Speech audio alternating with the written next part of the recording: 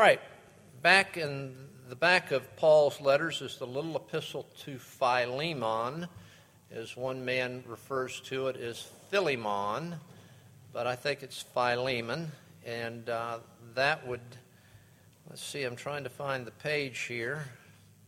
Looks like it's on something like 1160. Paul, a prisoner of Christ Jesus, and Timothy, our brother, to Philemon, our dear friend and fellow worker, to Apphia, our sister, to Archippus, our fellow soldier, and to the church that meets in your house. Grace to you and peace from God our Father and the Lord Jesus Christ. I always thank my God as I remember you in my prayers, because I hear about your faith in the Lord Jesus and the love for all the saints that you have. I pray for you that you may be active in sharing your faith so that you will have a full understanding of every good thing we have in Christ. Your love has given me great joy and encouragement because you, brother, have refreshed the hearts of the saints. Therefore, although in Christ I could be bold and order you to do what you ought to do, yet I appeal to you on the basis of love. I then, as Paul, an old man, and now also a prisoner of Christ Jesus, I appeal to you for my son, Onesimus, who became my son while I was in chains. Formerly he was useless to you, but now he has become useful both to you and to me. I'm sending him, who is my very heart, back to you. I would have liked to keep him with me so that he could take your place in helping me while I am in chains for the gospel, but I did not want to do anything without your consent, so that any favor you do will be spontaneous and not forced. Perhaps for this reason he was separated from you for a little while, that it would have him back for good, no longer as a slave, but better than a slave, as a dear brother. He is very dear to me, but even dearer to you, both as a man and as a brother in the Lord. So if you consider me a partner, welcome him as you would welcome me. If he has done you any wrong or owes you anything, charge it to me. I, Paul, am writing this with my own hand. I will pay it back, not to mention that you owe me your very self. I do wish, brother, that I may have some benefit from you in the Lord. Refresh my heart in Christ. Confident of your obedience, I write to you, knowing that you will do even more than I ask. And one more thing, prepare a guest room for me, because I hope to be restored to you in answer to your prayers. Epaphras, my fellow prisoner in Christ Jesus, sends you greetings, as do Mark, Aristarchus, Demas, and Luke, my fellow workers. The grace of the Lord Jesus Christ be with your spirit. Now, we're talking in this passage about three men that Jesus mastered. And so the question for all of us then would be, are we people whom Jesus has mastered? Is he constantly mastering us? Have you seen these commercials where you've got the professional drivers on a closed course and they're doing all these things in their cars and whatnot? And sometimes as a trailer, they'll have some little thing on this that says, "Don't try this at home." Well, I would say to you, Paul is involved in bringing an enormous correction into this whole structure of society. And unless you're a person that's been mastered by Christ, and unless we're dealing with other people that he has mastered, we probably should avoid attempting to do something like this. This is a huge issue that Paul's addressing here. But Jesus has mastered Paul. Paul realizes that Jesus has mastered Philemon, and Paul realizes that now Jesus has mastered this runaway slave, Onesimus. And it's on that grounds that he's making his appeal. Now, just for us, how we might think about this. I went to my first church in a little town in South Alabama, and they thought it was necessary to have a business card for their pastor. So they wanted to put First Presbyterian Church, Florala, Alabama, the address and the telephone number of the church on that card. And they said, put something else on there that you would like. I said, oh, that's cool. I'll think about it. And I didn't think very long about it, but I came up right away with what I wanted to put on that card. It was a symbol from the Protestant Reformation. Now, if you've ever seen the symbol that's attached to the man John Calvin, John Calvin had this symbol on the front of his pulpit here, so that whenever the congregation looked where Calvin was preaching, you would see this on the front of the pulpit. Well, there was a hand, and the hand was face up, and in the back you could see the thumb slightly elevated. And then coming out of the hand, there was a flame. And in the midst of the flame was a symbol for a heart, like a Valentine's heart. And that was the symbol. In Latin, around this, it said, I'll give you the English, "My heart I give to you, O Lord, promptly and sincerely." Now, if you'd say, where should we go with understanding what God has done in the life of Paul, in the life of Philemon, in the life of Onesimus, and what should we hope that God would do in our own hearts? I think the words of John Calvin pretty much reflect it. My heart, not somebody else's heart, my heart, I give, I offer to you, O Lord, promptly and sincerely, at all times and with all its fullness, I offer you my heart. These men had done that. As a result of it, Paul can begin to address this issue within the church of slavery. And that's what he's addressing. So when we look at this, we need to ask ourselves, as we're trying to make changes in the structures of our lives, in the structures of our family, our church, community, are we people that God's mastered? In other words, are we usable? There's a lot of people that would think they're usable, but in reality, when things become difficult, well, they're probably not as usable as they think.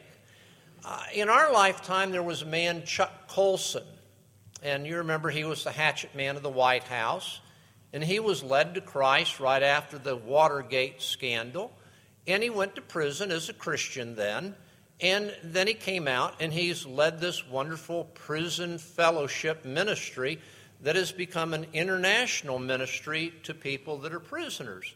Here is Chuck Colson, a man who's offered his heart to the Lord promptly and sincerely.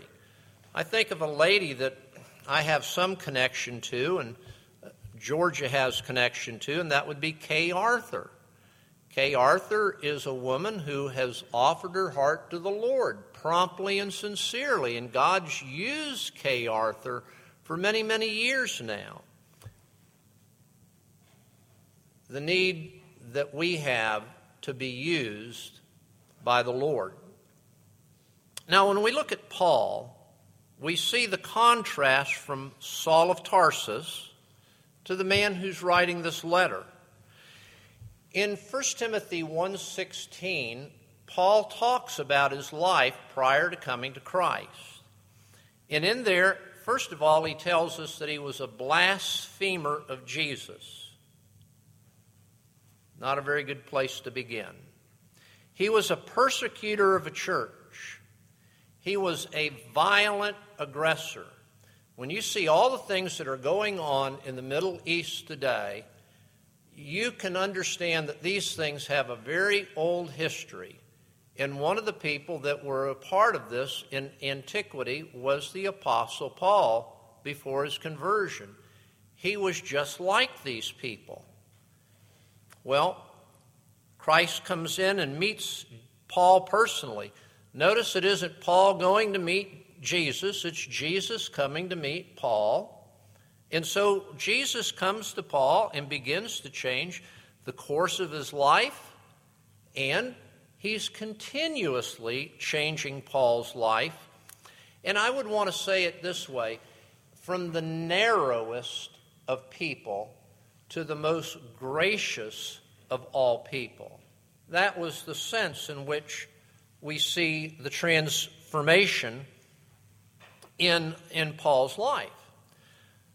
A number of years ago, there was a movement across church and even religious barriers to deal with the right to life issue in our culture.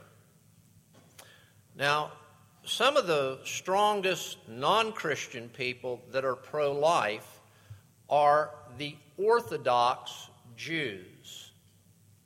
That would be like Saul of Tarsus. Well, at this meeting, and at the conclusion of it, and a great deal of unanimity about how these various groups would work within their own organizations to advocate for the right to life, some evangelical women who were very appreciative of the work of these Orthodox Jews went to thank them. This is recently. This isn't back when Saul was alive. The evangelical women went up and stuck out their hands like this to shake the hands of the Orthodox Jew. And you know what the Orthodox Jew did?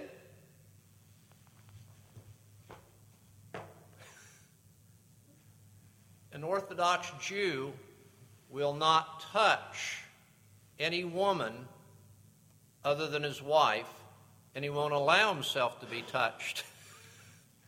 Now, I'm using this as an illustration. Saul used to be like that. I want you to consider all the women that Paul considered friends. And I want you to consider that they saw Saul of Tarsus converted as their friend. We go through the scriptures, and there's Lydia, the famous convert in Europe. There is Phoebe. There is Priscilla, we know her as Prisca or Priscilla and Aquila. There's Euodia. There is Syntyche. There is Lois. There is Eunice. And in this letter, there is Apphia. These are all women that Paul saw as his fellow workers, his friends, his comrades in Christ, and they were his friend, and he was their friend. God had transformed this narrow man into an immensely gracious man. Paul was we sing the song, Jesus, what a friend to, and we could put down here, Paul, what a friend to Christians. As you go through the scriptures, Paul was a man who accumulated friends. I would want you to say, if you're going to be a person of influence, it's going to be because you're out engaging yourself in the culture and making friends and keeping friends. Paul was a man previously of threats. Threats against Christians, threats against Christ, threats against the church. Paul's now a man of blessing. It was a blessing to be with Paul. Paul's praying for people. We see it at the beginning of this letter. Paul was a man who attempted to squeeze others into his narrow ways, but after his conversion, in this text, He is gently suggesting the way that this man Philemon should go. Paul was an elitist. If you read what he says about himself in the book of Philippians, how he was this and he was that and he was something else within his culture. Now, Paul has taken a Roman slave as his own son. This is a huge change.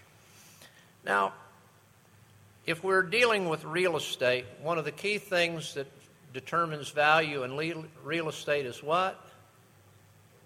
Location, location, location.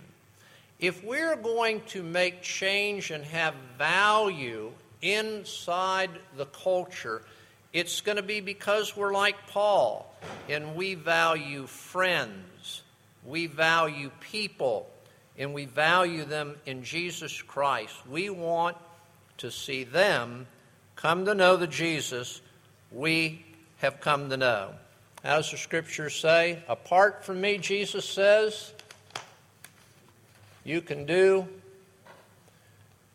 What's the text say? Goes on and says something like that. With Jesus, all things are possible. Paul's changing the world of slavery in this little epistle. Let's look at Onesimus for a minute.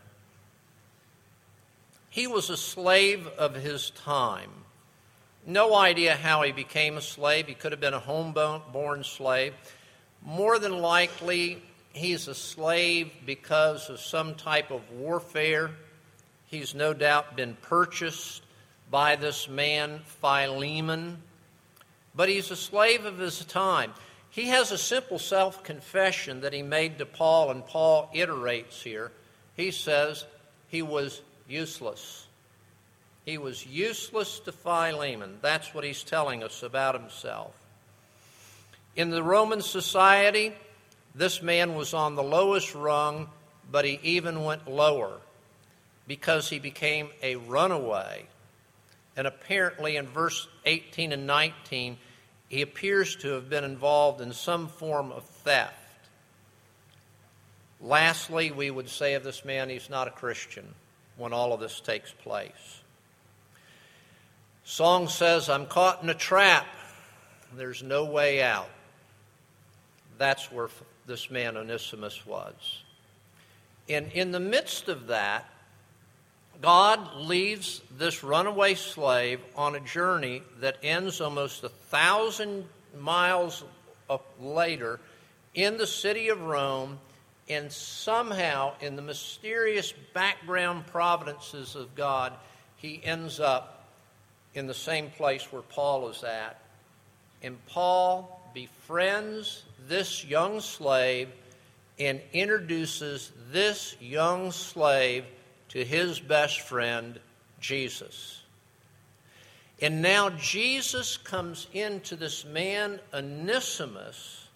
And again, I preached a couple weeks ago about Saul's conversion, and I said Saul would not think that his conversion was any more spectacular than your conversion.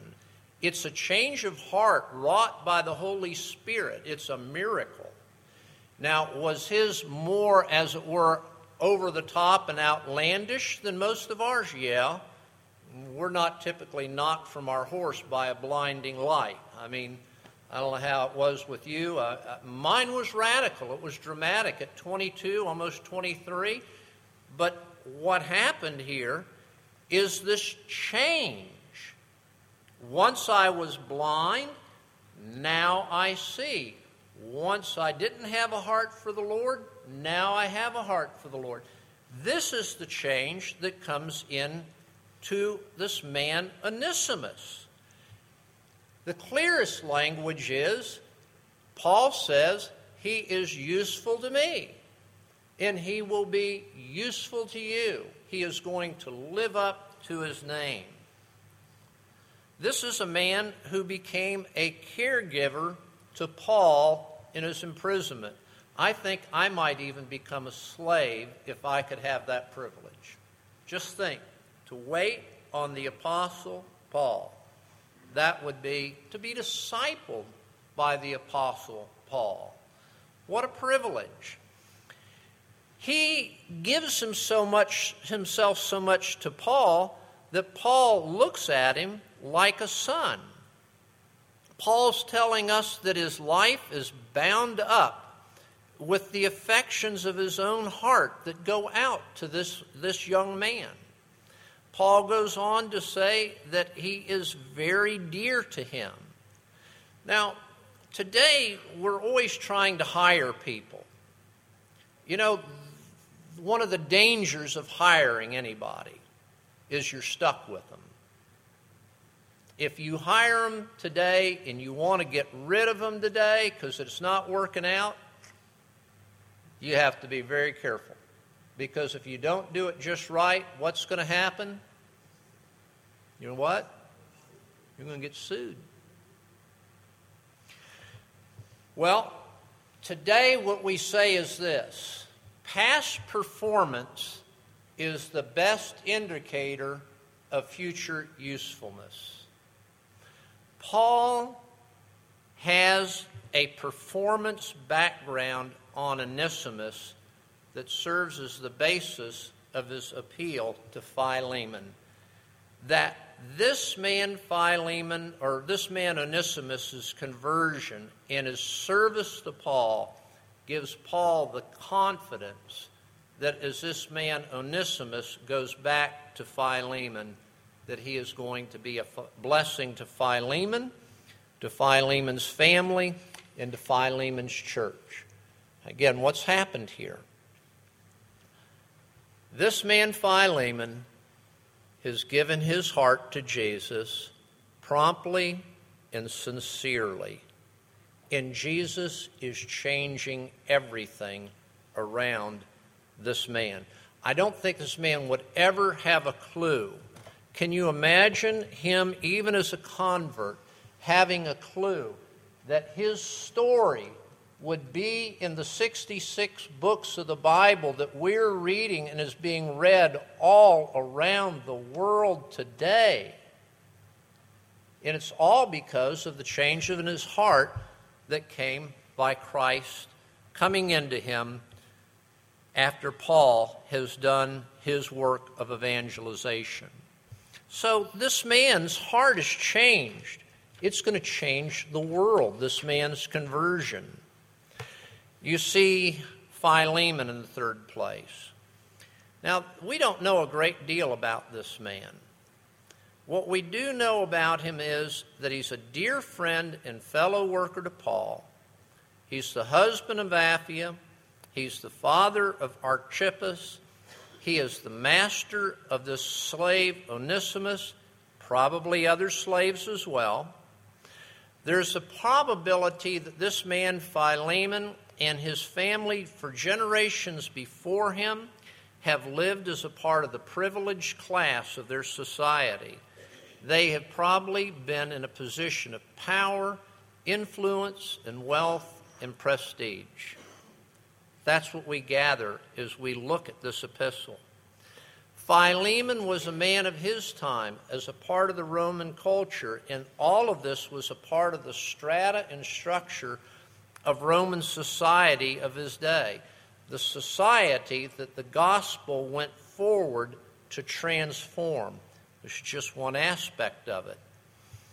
More than likely, this man Philemon met Paul in Ephesus, was converted there, went home to the city of Colossae or Laodicea, we're not sure which, led his own wife and son to Christ, and later was a part of establishing the church in Colossae with the help of his son Archippus and the pastor Epaphras. Now, we don't know a great deal about this man's past, but we know that since this man has come to faith in Christ, there's just a whole litany of things that Paul lays out here. He has faith in the Lord Jesus Christ, we're told. He has love for all the saints. The love that he has expressed outwardly has given Paul great joy and encouragement. This love has been done in a concrete fashion in refreshing the hearts of the saints, of the people of that church, probably with his monetary ability to meet their physical needs. Paul is confident from everything that he has said that Jesus has mastered Philemon. And so it's safe for Paul to speak to him and to challenge him. You know, so often, I would say often, I'm not sure how often it is in your church. Lots of times in the past, pastors were exhorters. You remember? Pastors were challengers. A lot of times I always felt that the real goal was up here, but the pastor's challenge was coming in down here. It really didn't match either the situation or the quality of people that it was sort of like, if you're up here and you're challenged down here, it doesn't take anything to meet the challenge. Paul's not like that. Paul sees that he's got a great man in this man Philemon. Now, the challenge to Philemon, is it down here? Is that where the challenge is? No. Is the challenge here? Is it? No. Is it way up here? Yes. Paul sees this man, sees that Christ has mastered him, and he's shooting for the sky for this man. We just don't challenge people. If you don't expect much, you won't get much. All right, I'm reeling you in. I'm reeling you in. My heart I offer to you, O Lord, promptly and sincerely. That's what you need to do. That's what I need to do. Daily. If you're a Methodist and had a background in Wesleyan Methodist, you believed in a second blessing, after conversion you would have a second blessing. Presbyterians believe in the 100,000th blessing. In other words, you need to ask for this blessing every day. You don't rest on yesterday's service for today's service. You're asking the Lord to strengthen you and give you the means of grace you need today to serve Him today. Paul sees this man as a man that can receive this quality of challenge, and he extends it to this man. Real change comes through men and women whose hearts Christ has changed. These directions that Paul has in this letter is that we should aspire. We should aspire. Today, we're not being led with enough leadership to aspire. This is a culture that's changeable. This is a culture that's still malleable, but it has to be molded by clear Christian examples of faith and devotion and service. This is what Paul's seeking here. He's seeking it for Onesimus. He's seeking it for Philemon. He's writing this to the church. This church, just think, this church has got to take this slave in. Ultimately, Paul's asking that this slave's released. That's going to be a big, big job for the church. As the church goes over many years of influence, so goes the culture. We need to be a church where we as Christians aspire to be the Lord's people, and in united being the Lord's people, that we aspire to see our culture change. That's what Paul's getting at in Philemon. Let's pray. Now, Father, we do pray for this culture. We pray for our hearts. We pray for the hearts of other Christians, even as Paul did in this letter. He's constantly praying for this man's heart, for Onesimus' heart. Have our hearts and have your way in our lives. We offer ourselves up to you afresh. We pray in Christ's name with thanksgiving. Amen.